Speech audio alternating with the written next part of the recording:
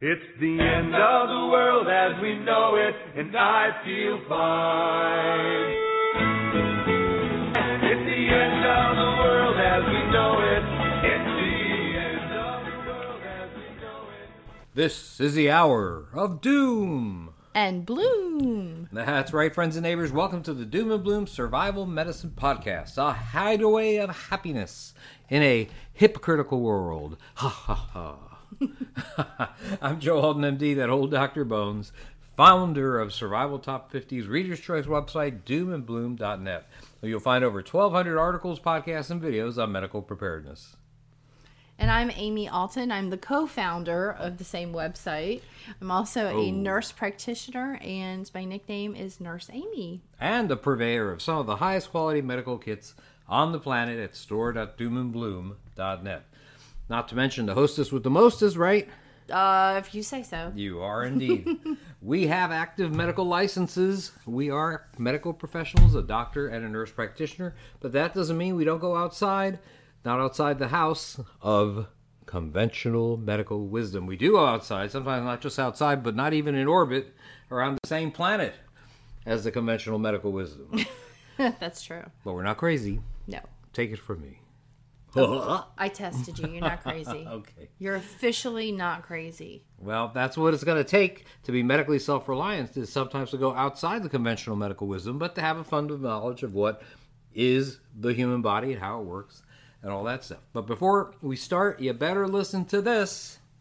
All information and opinions voiced on the Survival Medicine Podcast are for entertainment purposes only and do not represent medical advice for anything other than post-apocalyptic settings. We strongly urge our audience to seek modern and standard medical care whenever and wherever it is available. That's right, don't listen to us. But if you hear a lone voice echoing in the vast wilderness of the unprepared, it might be us, hoping someone will hear our message. Boo! I feel bad. Well, anyhow, if we didn't have enough reason to social distance as it is now, we have rioting in dozens of major cities. It makes you want to live outside the city, that's for sure. Maybe outside the planet might be safer. And we have curfews. Here, we have curfews. Yeah, down here in South Florida, Yep. even though a lot of excitement is happening in Minneapolis, Minnesota. The Twin Cities, Minneapolis, St. Paul. And interesting things are certainly going on there, like the majority of the city council wanting to dismantle the police department. And interesting to know that that majority is a veto-proof majority. Even if the mayor is against it and vetoes it, he can be voted down. Mayors in L.A., mayors in New York City, they're also cutting funding to their police departments. Are they crazy? Did you really want to get me started on this? Just a little. Just give us a taste of how you feel. How I feel is that we should not take away funds from the underfunded police departments. And we do have a lot of police officers who are listening, and we completely support you.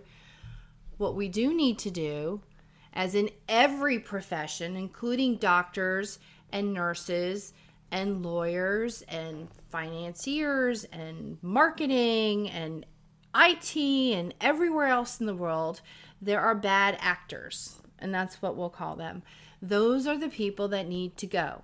And what the good police officers, which are 99.9% of them, need to cough up the bad ones. We almost need to have a I'm going to tell on you system. And those people need to be weeded out who were perhaps bullies in high school and who go home and kick the dog and beat the wife and then go to work and are overly aggressive towards the people that they should be defending and maybe arresting, but in a less violent way. We need to weed out the bad actors. In every profession, we all need to weed out the bad actors. Bad doctors need to be told on too, and bad nurses need to be told on. Everyone needs to speak up and stand up for your own profession, whatever that might be, and try to get rid of the people who are giving you a bad name. And those are the ones we need to get rid of. And once we do that and we hire the good people and we keep the good people and we pay the good people appropriate salaries, I don't think police make enough money, honestly. So defunding is the complete opposite of what you need to do. If you want to attract good people who have good hearts and need to feed their family and want to do good for their community, instead of telling them to go to college and be something else, if they give them a good salary, that might be what they go into. And you have suddenly not only really good cops, but you also have amazing cops because that's their career and they love it and they get paid enough. This is a very dangerous job in most cities. Yes, absolutely. No matter where you are, there's a chance that you might not make it home at night. You can't say the same thing really for most other professions. If you're an accountant, you're probably going to make it home every day. But that's not true for police officers. They do have instances, even in small towns, where their lives are on the line. They need to have better pay, good benefits. They need to have a trust between them and the communities. And I think speaking to the communities instead of violence, either way, is the way to solve these problems. Open and honest and good communication. And the community shouldn't be angry at the police officers that are trying to communicate, right? Exactly. Would you think? We need to have town halls. We need to have representatives from churches and different groups speaking openly with the police in calm, rational dialogue. Protesting is legal in this world, but rioting, or I shouldn't say this world, in this country, you can't protest in Hong Kong apparently, but rioting and violence and hurting businesses in areas where you live, that's just, whoever's doing that, I do not believe those people are from that community. I think those are outside actors that have been brought in to cause chaos, to disrupt things, and really bring down the society and what we have built. Well, I would think that in an environment such as this, a lot of police officers would be writing their resignation letters and taking interviews at least outside the main city.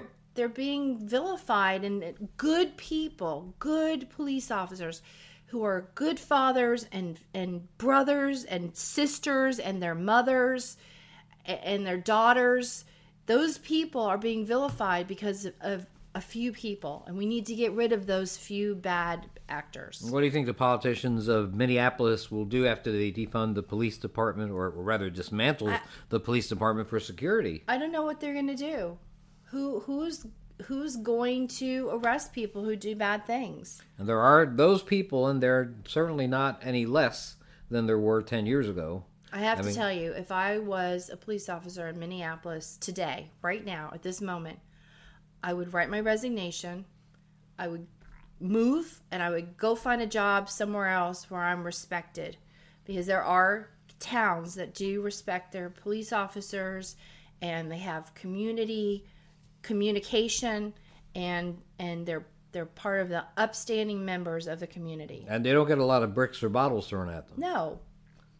I think they should all quit. I think every single police officer in Minneapolis, you know what? You're thinking about defunding us. We may not have a job.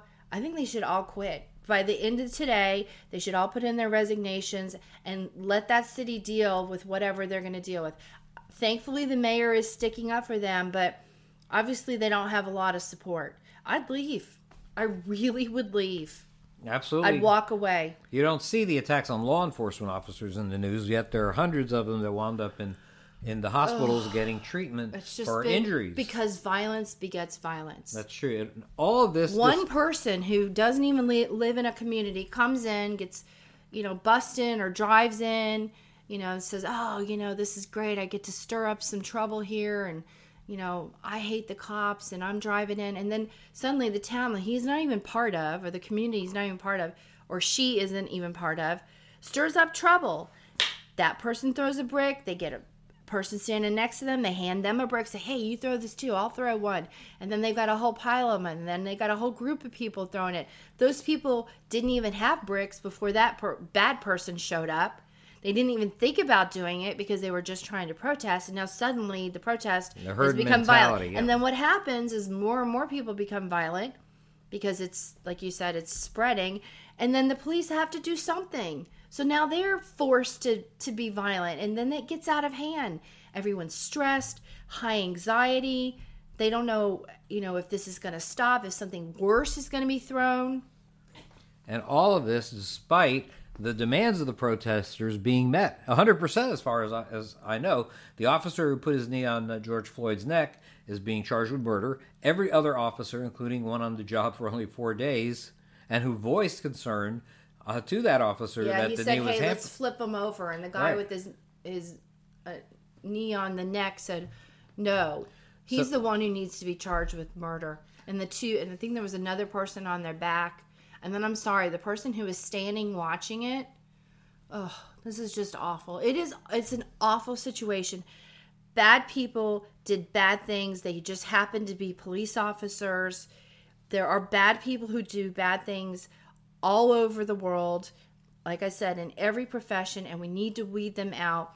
And police departments need to be speaking to the communities. How can we build better trust? How can we make you understand when we arrest people for doing bad things, we will do our best to follow rules, to not be overly aggressive and overly violent. But on the other hand, the community members who may do those bad things also need to understand that if you fight back and you threaten a police officer and they think that their life is in danger, something terrible might just happen to you. There's to be a mutual understanding. If you don't do terrible things, you probably won't have violence. But we need to get out of the police departments the people who go overboard, the bullies, the mean, the nasty, and we need to make the community understand, we're going to do our best as the police department to make sure that you're well treated. But the fact that the demands of the protesters were met But didn't matter to them. I understand. Didn't matter to a lot of them. They have other demands, though. They really do have. It's much further than Floyd. It started off that way, but they do have more demands. They want less violence from the police departments, and I get that. I actually understand that, but it's not every police officer. Like I said, I believe 99.9 of them follow the rules. They're not extra violent. They're very polite. They speak to people in a calm manner. Sometimes they're being screamed at, and they still speak in a calm manner. There are really good policemen and women out there. You can't just tell me that there's some kind of silent majority of cops out there that want to kill minorities. No. Absolutely that's ridiculous. And I also don't think most of this is racially motivated. I believe that a bad person who might be a bad cop, that bad person, like I said, also kicks the dog, beats his child, beats his wife. They're just bad people. They're just bad people overall. And they're bad people to everyone.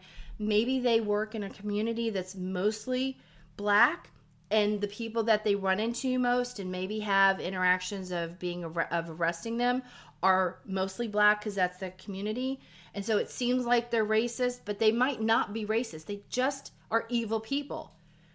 And racism is evil in every way, whether it's racism towards Hispanics, Asians, people who have green eyes, people who have blue eyes, people who have 6 toes, whatever it is that you're against should be out of the fact are out of the personality of someone who is policing, should not be a factor. And if they find that somebody's like that, they need to get rid of them. They need to be fired immediately. Absolutely. I agree with you 100%. But you have to remember, if it takes just one event to set the country on fire, and we're opposed to having our own protective institutions in place, if that happens, can we remain stable as a society? I'm really beginning to wonder. That's just one of the reasons that you need to be medically prepared to deal with traumatic injuries. You just don't know when an implacable mob, no matter how good the cause, will come to your town. And it doesn't matter if your townsfolk are people, or peaceful people. There are plenty of not so peaceful people who aren't that way. They are going to be shipped in, and they'll have no connection at all to the place. Just be there to tear it up. And yet we're too polite a society in general to do much about this, to call that out. That means a lot of injuries that the family medic may have to treat, and that's without much help from the government. If you don't have medical supplies in your storage, get to work now to get some tools for your survival medicine cabinet. If you haven't learned your lesson about the infectious disease, despite the pandemic, I would suggest you get masks, gloves, the rest of the personal protection equipment that you might need. Now, the bottom line is that there's blood in the water, sharks are smelling it, and if you're smart, you're going to learn how to swim fast and be ready for the times to come.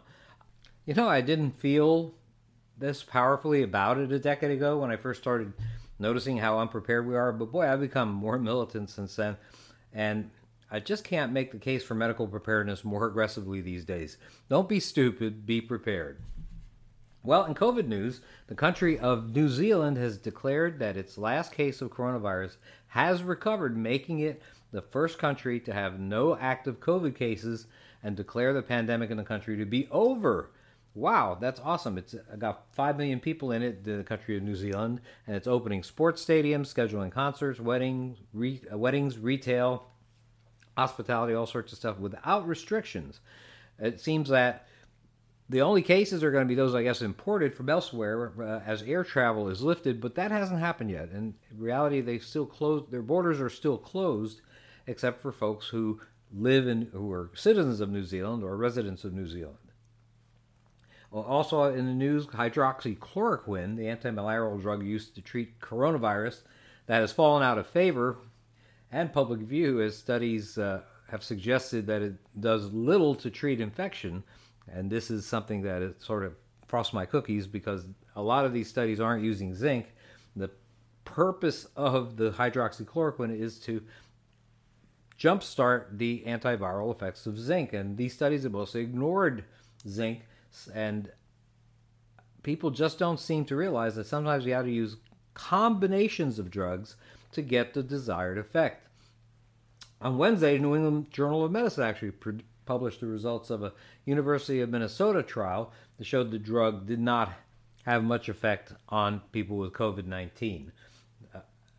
I just really don't understand what I have to do or what people have to do to have these doctors put zinc in their studies. I'm hoping that there are going to be a lot more studies. I understand there are about 50 studies right now about chloroquine, and I certainly hope that some of them include zinc. I know of one that is doing that. For sure, there's going to be a very big study, but it won't be ready, or at least the results won't be ready until December of this year. So too little, too late, probably in that case. Not all researchers have given up on the drug. I want to tell you that recent developments show that it's not yet dead as a potential weapon against COVID-19, especially as a preventative for people who are not yet exposed to the virus. Maybe it has a preventative effect. That would be pretty awesome.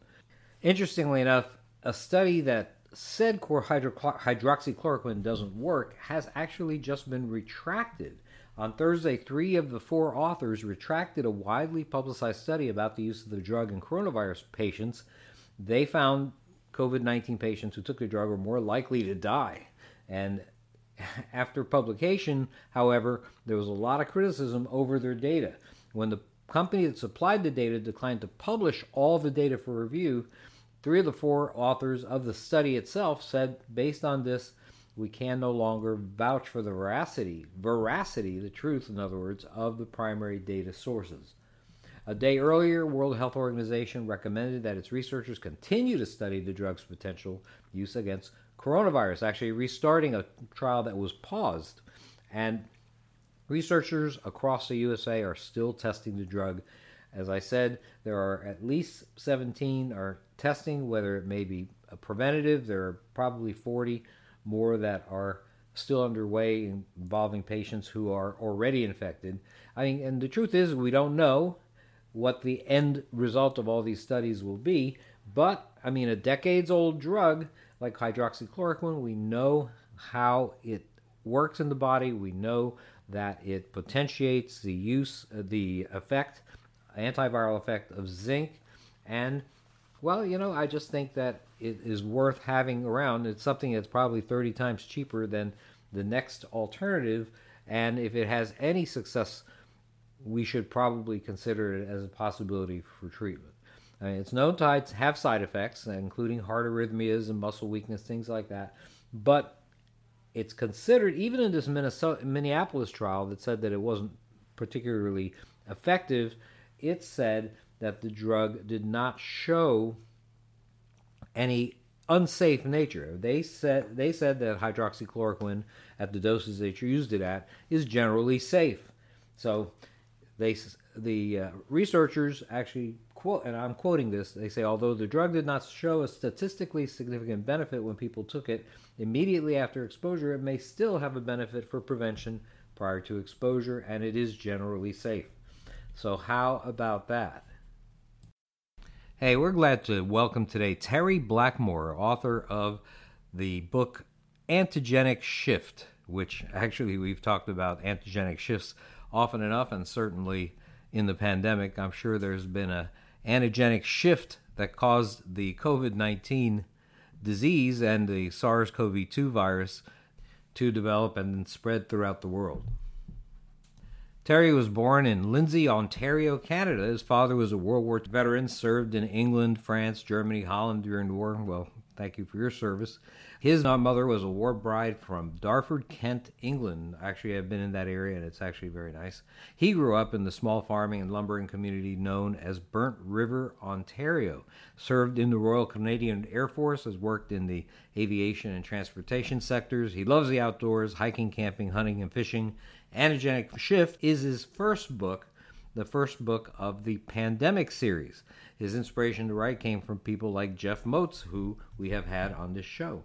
And so without further ado, let's welcome Terry Blackmore of Antigenic Shift. Hey, Terry, you there? There I am. Sounds great. Listen, I really loved your book, Antigenic Shift, and I'm glad that you were able to come on with us. We're going to talk about your book a little bit, and of course, post-apocalyptic fiction writers, boy, we need to be good storytellers. So why don't you start by telling us a little bit about your personal story? Who are you, and what inspired you to start writing? Well, let's see. Where do I start there? Well, I'm an older fellow, and I wanted to write this book from the perspective of an older person. Most books we read are, the main characters are younger folks, and I thought, well, let's have some older folks. And I'm an ex-Air Force guy, so I have an Air Force background. I draw on a little bit of that knowledge in my writing, I guess. And I love the outdoors, of course. I like camping, hunting, fishing, and I'm a preparedness fellow myself. I follow a lot of you folks as well. I follow a lot of people on YouTube and read a lot of blogs and so on that topic. And I've read a lot of books on prepping and post-apocalyptic books. These guys can write one. Why don't I give it a try? So I did. Well, I think that's pretty awesome to take on that kind of a challenge, to write an entertaining book that, especially that is a series that goes on for more than one book. Pretty big project. I really, really like the fact that your main characters aren't, for the most part, 6'4" and 240 pounds, have 18-inch biceps. It's nice that you have people that are normal sized and what I would consider average people that are put into a tough situation. Yes, I wanted it to be that way. Again, the older people and quite a few characters in these stories. And I wanted to have people that were very prepared and completely unprepared and display the contrast between the two. Because I thought that would be interesting to have that point of view in there, the things that can happen to people based on those. Well, I think you did a great job doing that. Now, your book is titled Antigenic Shift. If you're a regular listener out there to our podcast, you've heard us talk about antigenic shifts on a number of occasions, but could you explain why you gave your book that title? I come up with that name because there's been a lot in the news lately about the Arctic warming up with global warming, and the causes of global warming that's debatable, of course. But the fact of the matter is the Arctic is warming up, and lots of things are percolating up out of the Arctic permafrost that have been buried for millennia, including diseases. There was an interesting article in the BBC, and I should send you a link to that. And maybe you've already read it because you're more into this stuff than I am. But, about different diseases coming up from the frost as it thaws out, and animal carcasses and people that have died from things like anthrax and smallpox, and just to name a couple. My idea was that the birds pick this up and they bring it back down south with them. And when the birds migrate, as we know, they come down from the Arctic in the fall and they go all over the world. And I wanted to find something that was believable in the story, something that would take that ancient pathogen and mutate with something that's been circulating around in the human population and be a completely new but deadly virus that we had no cures for. That's how I come up with the name. I did a little research on it, and that's where I discovered the term. I'd never heard of it before. I heard it in your program, because I've listened to your program, of course. That's where that comes from. I'll tell you that it is based on scientific fact that they've found bacteria that were frozen in permafrost, and when thawed out, they're actually able to get some of these bacteria to live and actually reproduce. So some hard scientific data. Of course, that antigenic shift is more than just an antigenic drift. In other words, instead of a virus, let's say, that has just a very, very small difference in terms of mutations from year to year, like many times the flu is, we have a virus in your particular case, or a pathogen, that winds up changing significantly enough that our population is just not used to it. Or actually, in your particular case, it may not have shifted much at all. It may be a new exposure to a fertile population for it to grow. Yep, that's there. And the other thing that I thought of at the same time is also in the news. There's been a lot of talk about how viruses have been mutating and our typical antibiotics have not been working or become less effective. They blame it on a lot of things, maybe the overprescription of antibiotics and the antibiotics in the food chain that's commonly used. And there's been a lot of talk about how that's going to affect us down the road. Yes, that's a very bad thing, and there are very few countries that are totally free of giving antibiotics to food-producing livestock.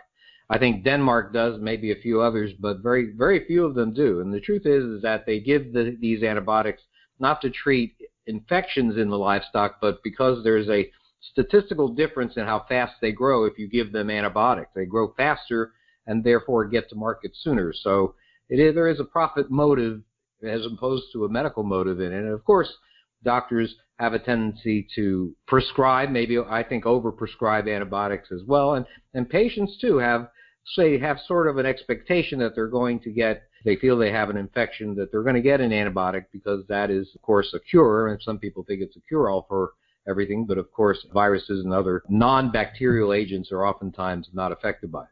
Now, let's talk a little bit about your book. The Pandemic series is a trilogy, and that's what you call your trilogy. The book that we're talking about today is called Antigenic Shift. Tell us a little bit generally about it. Okay, so it takes a family that has a bit of a preparedness background. Again, the leader of the group, the father, John McIntyre, he's an older fellow, retired from the military.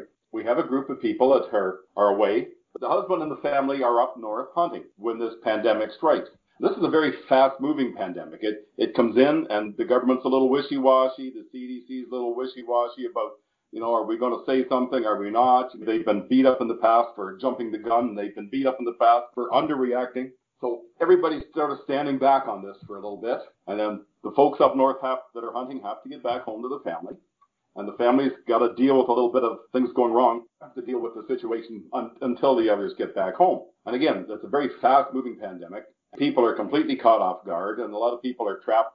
The borders get closed up quickly, and people get trapped and stranded, and it's a fast-moving pandemic. The other dynamic of this is this happens as winter's coming on, and it's cold, or it's starting to get cold, and that's going to be a big effect on how the story plays out. I thought it'd be interesting to have a story that takes place in the winter.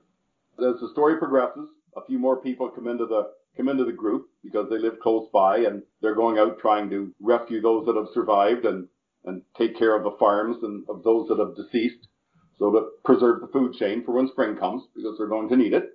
Terry, we meet a lot of different characters in your book. Can you tell us just a little bit about favorites? Oh boy, favorites. That's a good question. I put qualities that I like in a number of different characters. Of course, John McIntyre, he's kind of the leader of the group. He's supposed to be the strong personality, and he's got lots of experience and so on.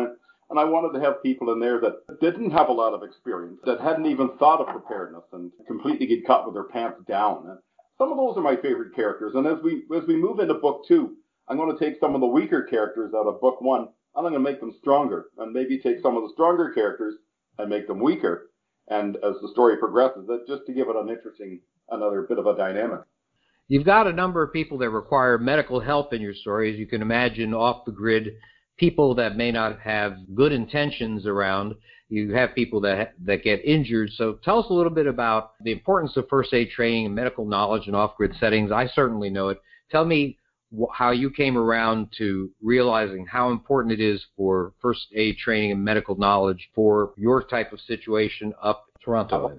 I've always been interested in first aid. One of the very first things you do when you join the military, and I'm sure the U.S. military is the same as Canadian, is they teach us first aid, because you're going to be called upon to aid your fellow soldiers. You're going to be called upon to aid the public. You're going to be put in those situations when people need help. And first aid's important. I got into it many years ago when my kids were small with the school board because the teachers didn't have first aid training. And I thought, how can this be? People need first aid training. That's kind of where it comes from. But then we go into a pandemic or any kind of an off-grid situation where things have gone bad and you don't have access to medical help that people take for granted these days. They go to the doctor for any little thing.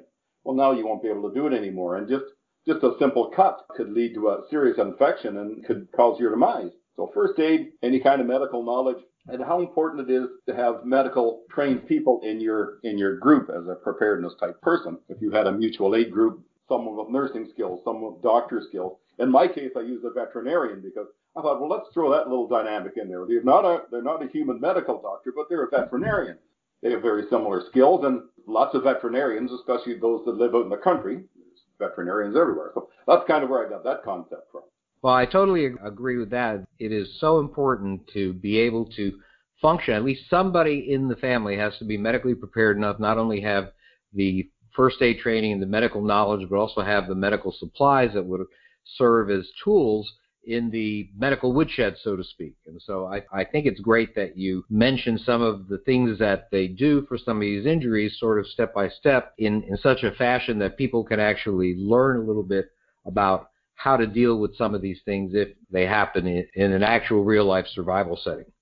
Now, your book, Terry, is set in Canada. How do you think people in Canada have fared so far in the current pandemic? Certainly not anything as severe as the pandemic that your characters are going through. And by the way, it's sort of interesting the way you use news reports to give us running progress for the infection and how it's affecting people throughout the world. I thought the news reports would be kind of an interesting twist on the story. Just something I thought of. I thought it'd be kind of interesting. But up here, we fared reasonably well. We've only got a tenth of the population you folks have down there in the south, so that makes a big difference. So people aren't quite as close together. But it's the urban areas here that have been hit more so than it has out in the country. Like up where I am, there's been very few cases and very few deaths. Most of them being in seniors' homes and residents where people live, and they're the most susceptible. That's a whole political discussion all on its own. That. If you had placed your characters in the heartland U.S. or even down here in sunny Florida where we are, you think you would do it any differently? No. Canadians and Americans are very similar in many ways. We all come from similar roots for the most part, and we're not that much different. I don't think things would be much different down there, except, of course, there's more people, so there would be that dynamic. And my idea of having it in the cold would be a slightly different pandemic or idea, especially when it comes to Florida. You don't have quite the snowfall we do. That's very true, Terry. What you've got here right now is you've got book one. This is book one, Antigenic Shift. The second one is out also. What is that one called? Second book is called Descent into Chaos. So where book one ends, we're kind of getting started in this pandemic. And book two is going to start where things really start falling apart, mostly down in the city, the big city here being in Toronto, and how that affects people that are quite unprepared and how they're dealing with that. And they have relations with the folks that are up north, their family relationships. So these folks down south are trying to get out of there and end up back up north. All right, so you've got Antigenic Shift and Descent into Chaos, and they're in paperback, they're on ebook, you'll find them on Kindle. Tell us when we can expect the final book of the series. Well, I'm working on the final book right now, and I want to have it done by the end of this year, so that it'll be published and ready to go. Is this it for you? Is this like Harper Lee and To Kill a Mockingbird, pretty much one book and that's it, or are you going to be doing more books like this? Has your experience been positive enough that you're going to be doing some more for us? I'm enjoying it, actually. It's been a lot of fun, and I have ideas. I figure this will be my retirement job once I give up work, because I still have to do the nasty job thing right now. So when I get done, I want to write some more. And I have a few projects on my mind. In book two, at the end of it, I introduce my concept into another one. Without getting into too much detail, it'll be post-apocalyptic, of course. I kind of like that genre. And I have a few other ideas. I'd like to do one on an ice age, or different ideas about financial collapse or political instability ideas that maybe could form a book. I would certainly look forward to reading books from you in the future. Your book, The Antigenic Shift, is certainly a page turner, and I look forward to seeing your second one, which is available, guys, out there on Amazon. You can find it on Kindle Unlimited. How else can our listeners connect with you? I've got a Facebook page. I just got Terry L. Blackmore, author. That's all I've done so far. I really haven't got a blog or anything like that like some people do. I'm pretty new at this. They can email me if they wish, or they can contact me through Facebook if they wish to do so. My email address is just my name. It's terrylblackmore@hotmail.com. People out there should get a copy of Antigenic Shift and Descent into Chaos. And once you read those, you're going to be very interested in finding out where our characters end up in Canada. I see books that are in Idaho and Montana and things like that, so I guess they're close to Canada, but I'm not seeing actual Canadian. Very interesting for me to look at it from the standpoint of a Canadian. For example, in one passage you say, well, we're going to see an explosion here like the 24th of May. And for me, I had to stop for a second. 24th of May, that must be Canadian Independence Day. Am I right? Well, actually, it goes back a little bit farther than that. The 24th of May was the Queen's birthday back in the day. Queen Victoria's birthday. That's where that comes from. So it's Victoria Day, and it's always been a long weekend up here. Oh, that's very interesting. Yeah, that's where that one comes from. And it's Columbus Day down in the U.S., I believe. I'm reading it from the standpoint of someone not from Canada, and just interesting to see some of the little differences that you see in your writing style that would be different from American authors. And I found it very entertaining. Well, Terry, I want to thank you very much for coming on the show. I hope that we give your books a pretty good plug. Remember, you can find these books on Amazon. Terry L. Blackmore is his name, and the books are Antigenic Shift, Descent into Chaos, and you have a title for the third one yet? Yes, I have a title for it. It's going to be called Retribution. Well, thank you so much, Terry, for being on the show with us, and we wish you the very best in the future. Well, thank you, Joe. I appreciate being on there with you and Amy, and thank you very much for having me. And I'll make sure I have a copy of book number 2 in the mail for you as soon as I get my hands on some. Oh, that's very kind of you. Thank you so much, Terry. Thanks, Terry. Yeah, thank you. All right, take care. That's all that we have for this week's episode of the Survival Medicine Podcast. We hope that you will tune in every week. We should be putting out a podcast, God willing. Thanks for listening. You've been listening to the Doom and Bloom Hour with medical preparedness experts Dr. Bones and Nurse Amy. Check out our website at www.doomandbloom.net for hundreds of informative articles about survival medicine, gardening, natural remedies, medical supplies, and lots of other good stuff. To contact us, send your email to drbonespodcast@aol.com or use the contact form on the main page of the website. See you next week.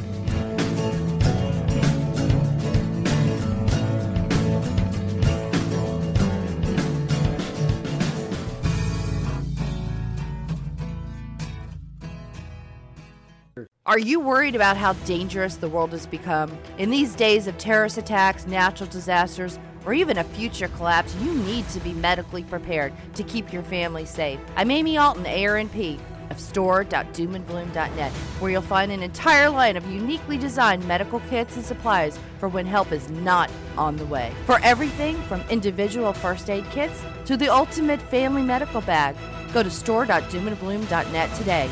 You'll be glad you did.